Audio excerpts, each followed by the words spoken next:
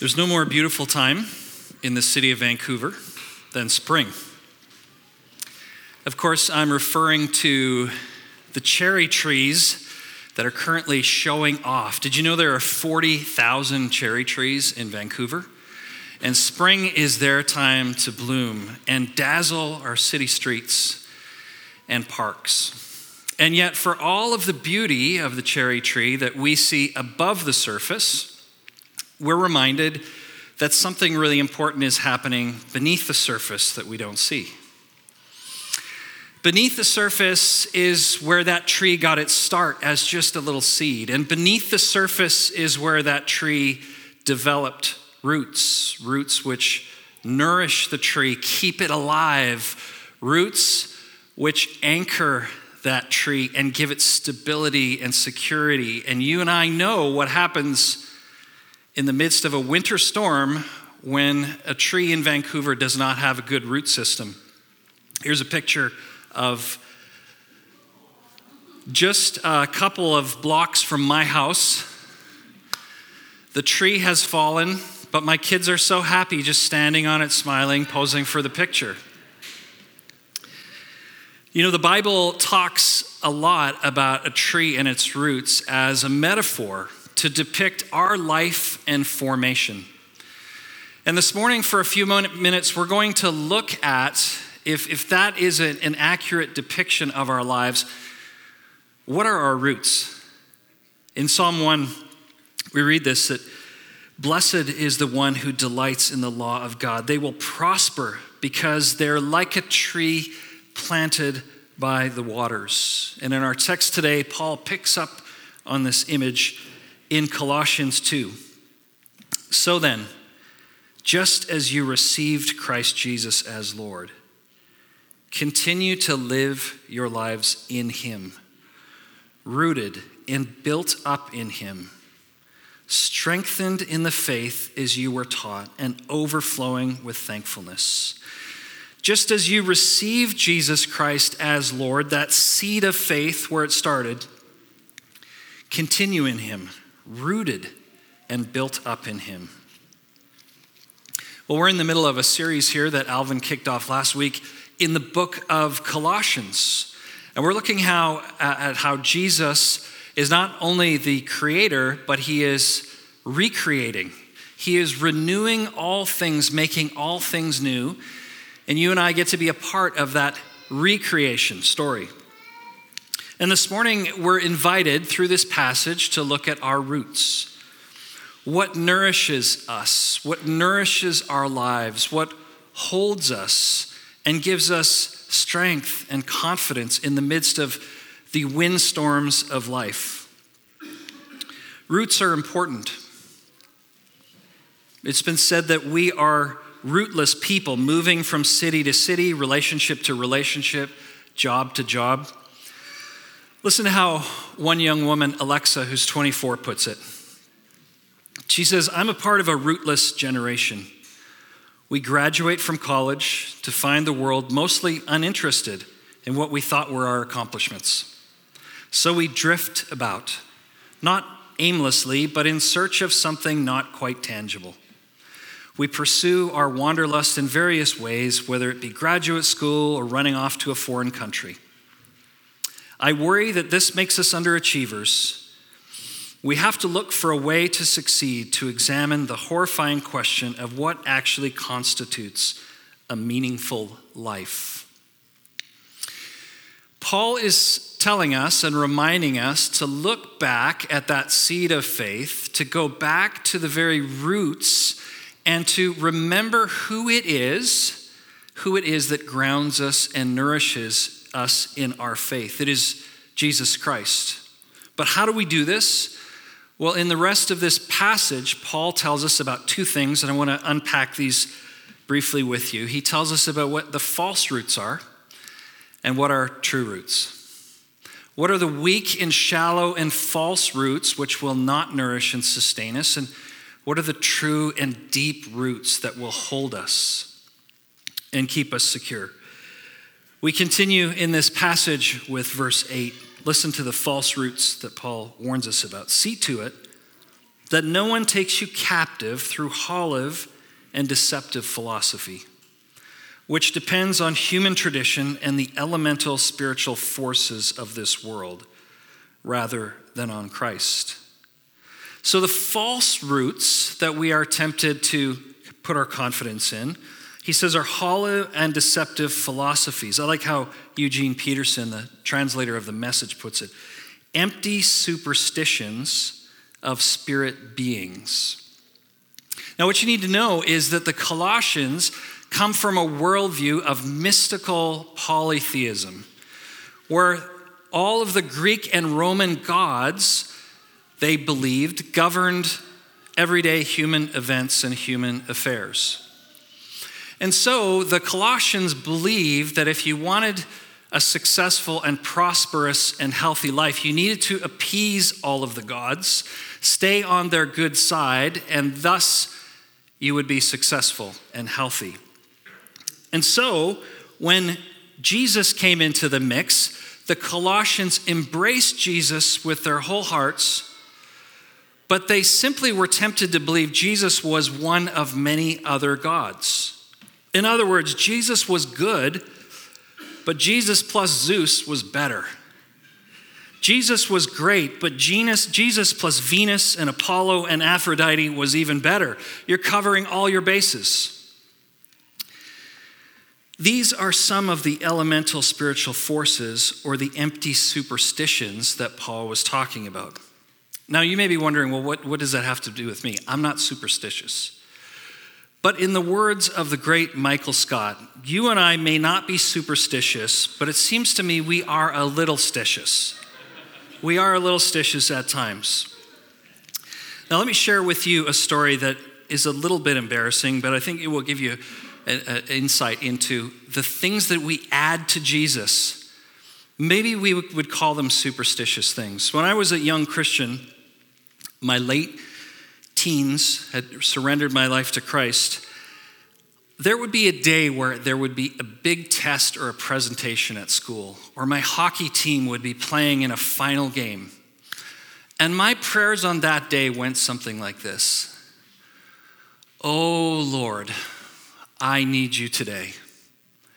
I really need you to help me with that presentation. And Lord, I read extra scripture this morning, an extra page. Lord, you know that I've started tithing, even though I don't have very much money. And Lord, I really think that I have not sinned for a solid 24 hours consecutively. I'm serious, Lord. I really need your help today. Have you ever found yourself, perhaps, making deals or bargains with God? A kind of, God, if you scratch my back, I'll scratch yours. Lord, I will live a good life. I will be virtuous. I will live a morally upright life. I will tithe and I will volunteer. I will go to church early. And you know, nobody goes to church early except the pastor. I will do all those things, and in exchange, I want you to protect me. I want you to let me prosper in school or in work.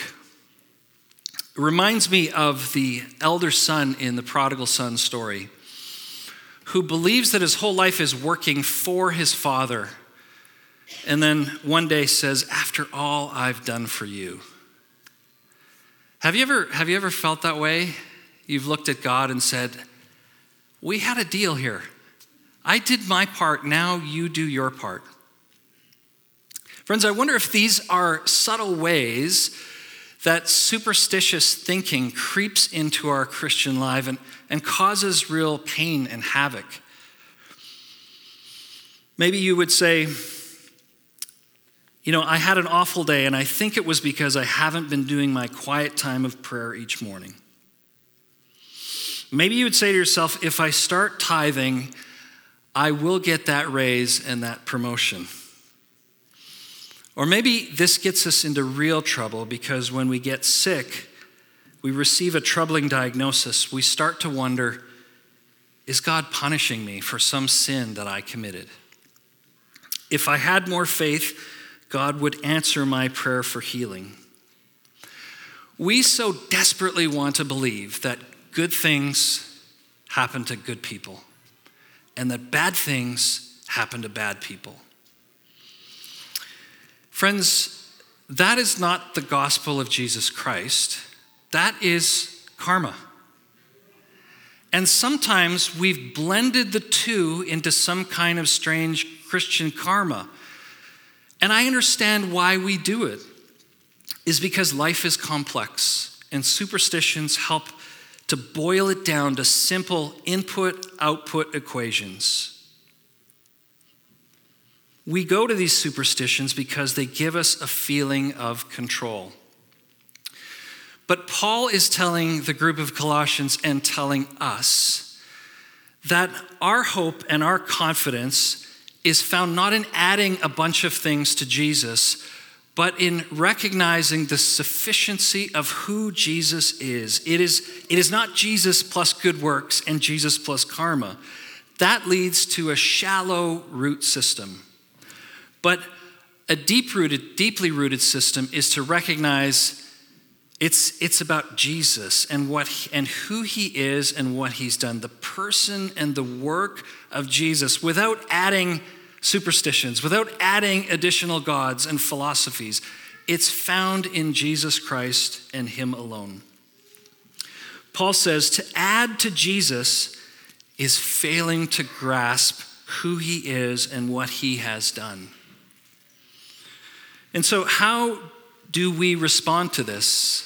How did the people of God in the early times of Colossae respond to this?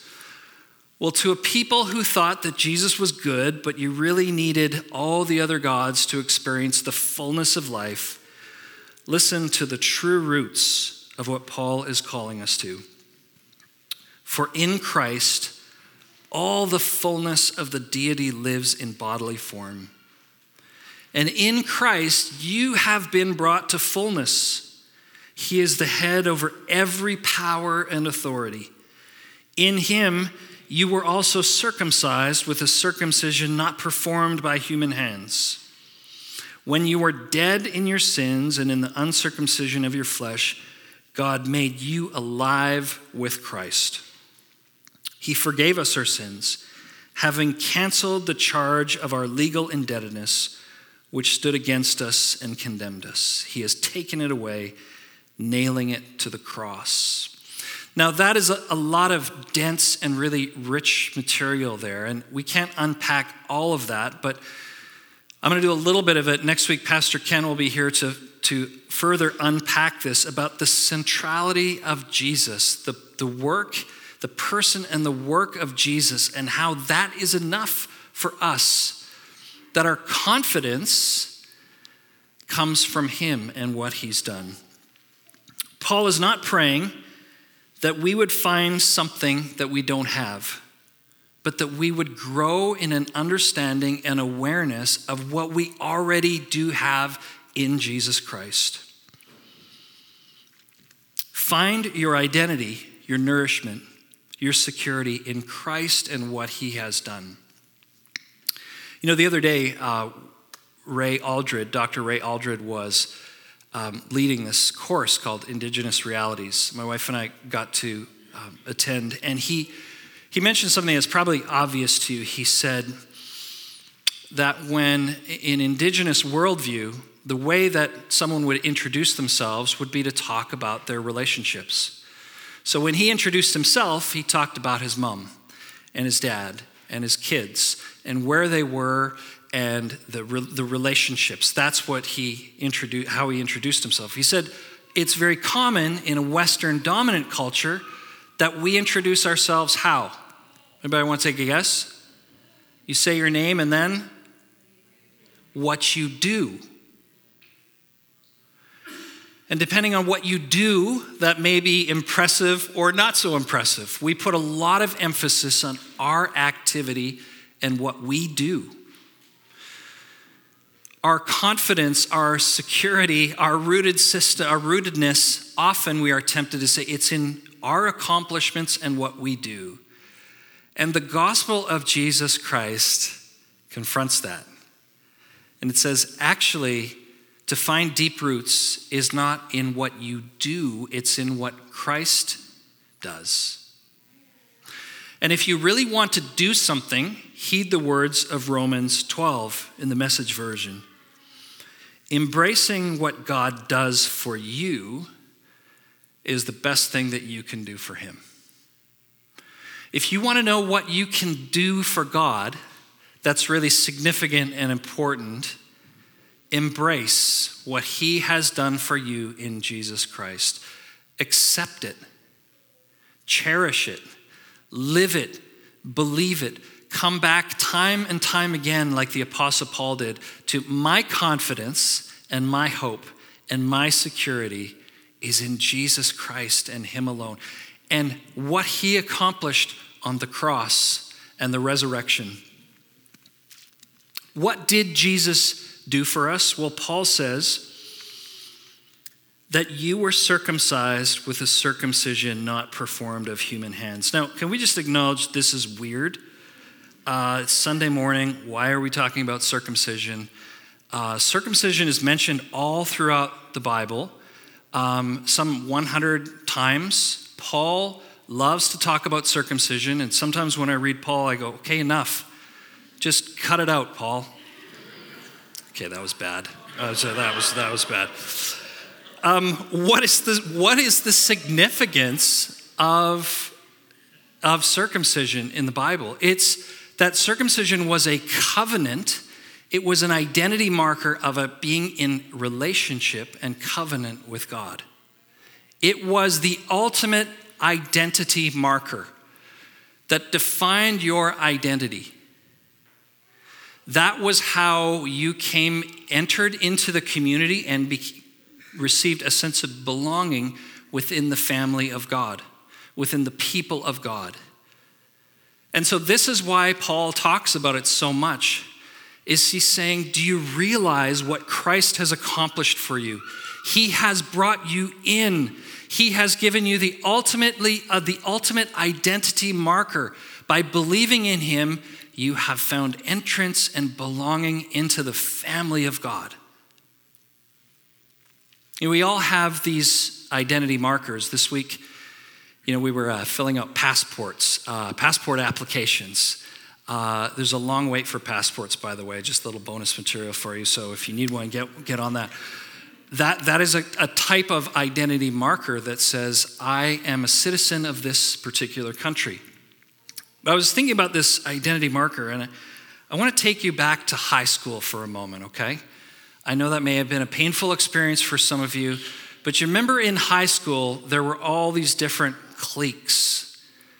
Researchers have actually studied high schools across different cities and cultures and found there are common cliques that exist in high schools. For example, you got your jocks, you got your nerds, your artists, the brains, the stoners, the emo/goths, the skaters, the preps, the good-ats, the band kids. All of these subcultures in which, if you remember in high school, was like, where do I fit? Where do I belong?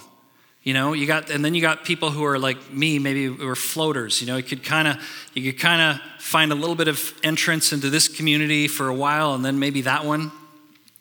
When I was in the 10th grade, I kind of got really fortunate, is because somehow, by a miracle of God, I made the football team.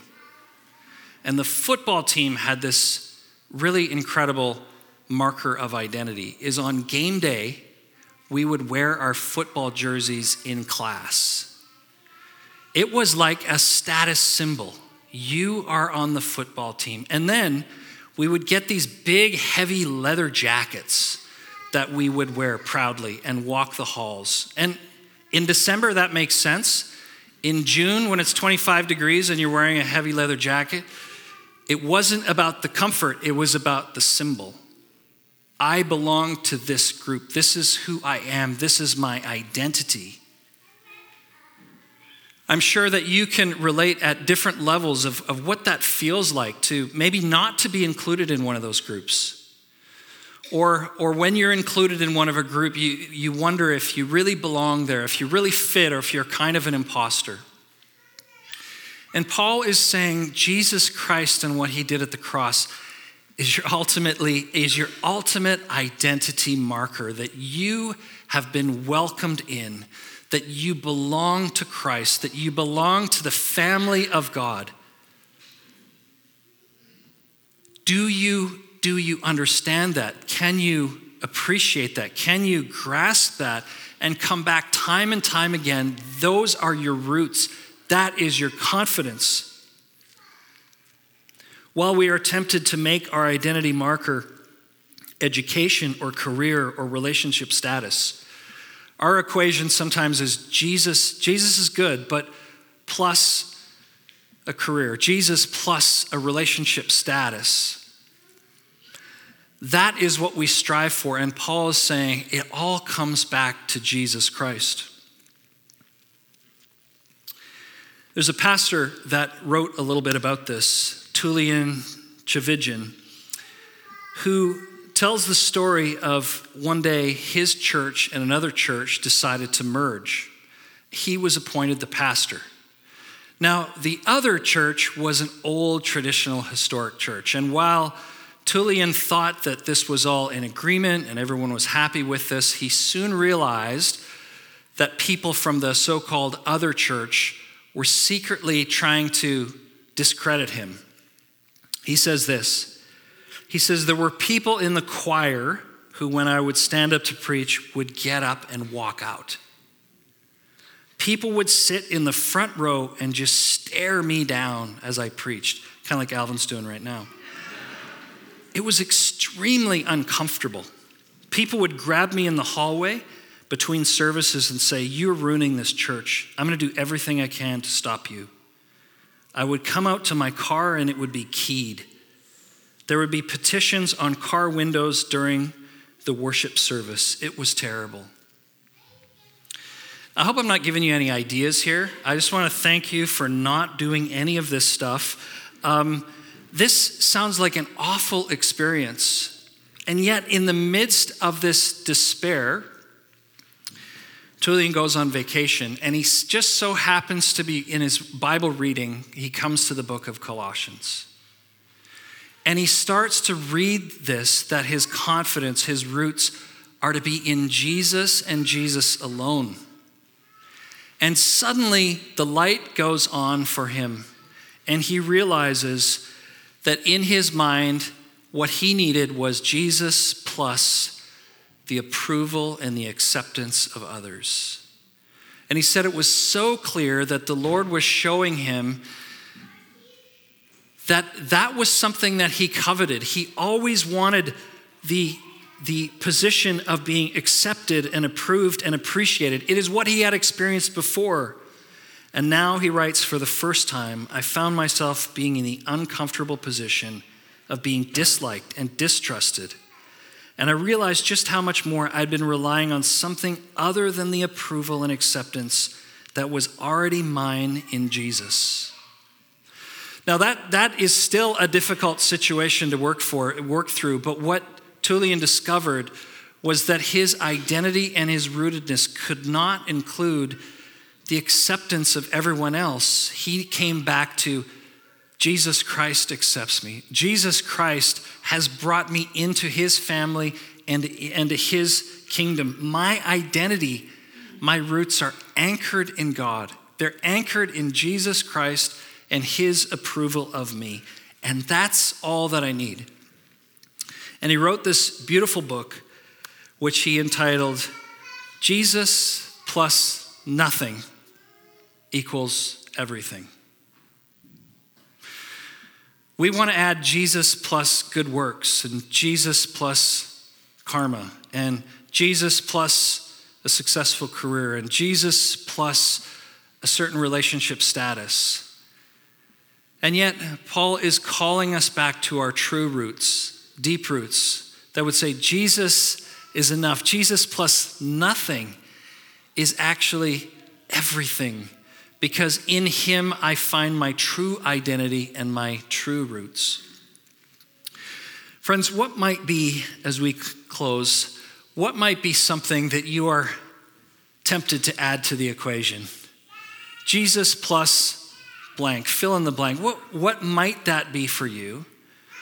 And how might the Lord be inviting you today, calling you back to remember my true roots are found not in what I do, but in Jesus Christ and him crucified.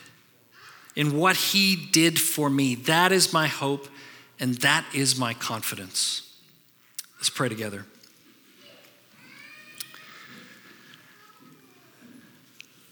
Lord, in a moment, we're going to come to your table, and we pray that you would bring us back to our true roots. Would you inspire in us a new confidence in you? Would our confidence be in you and what you have accomplished for us?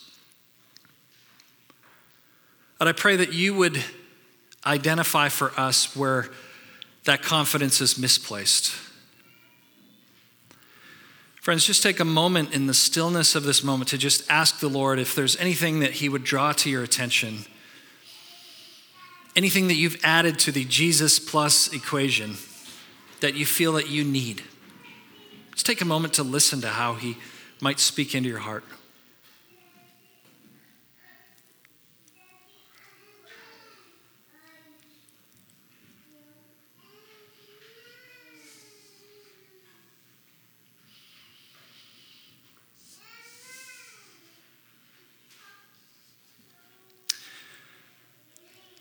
Bring us back to our great hope and confidence, Jesus Christ and him alone.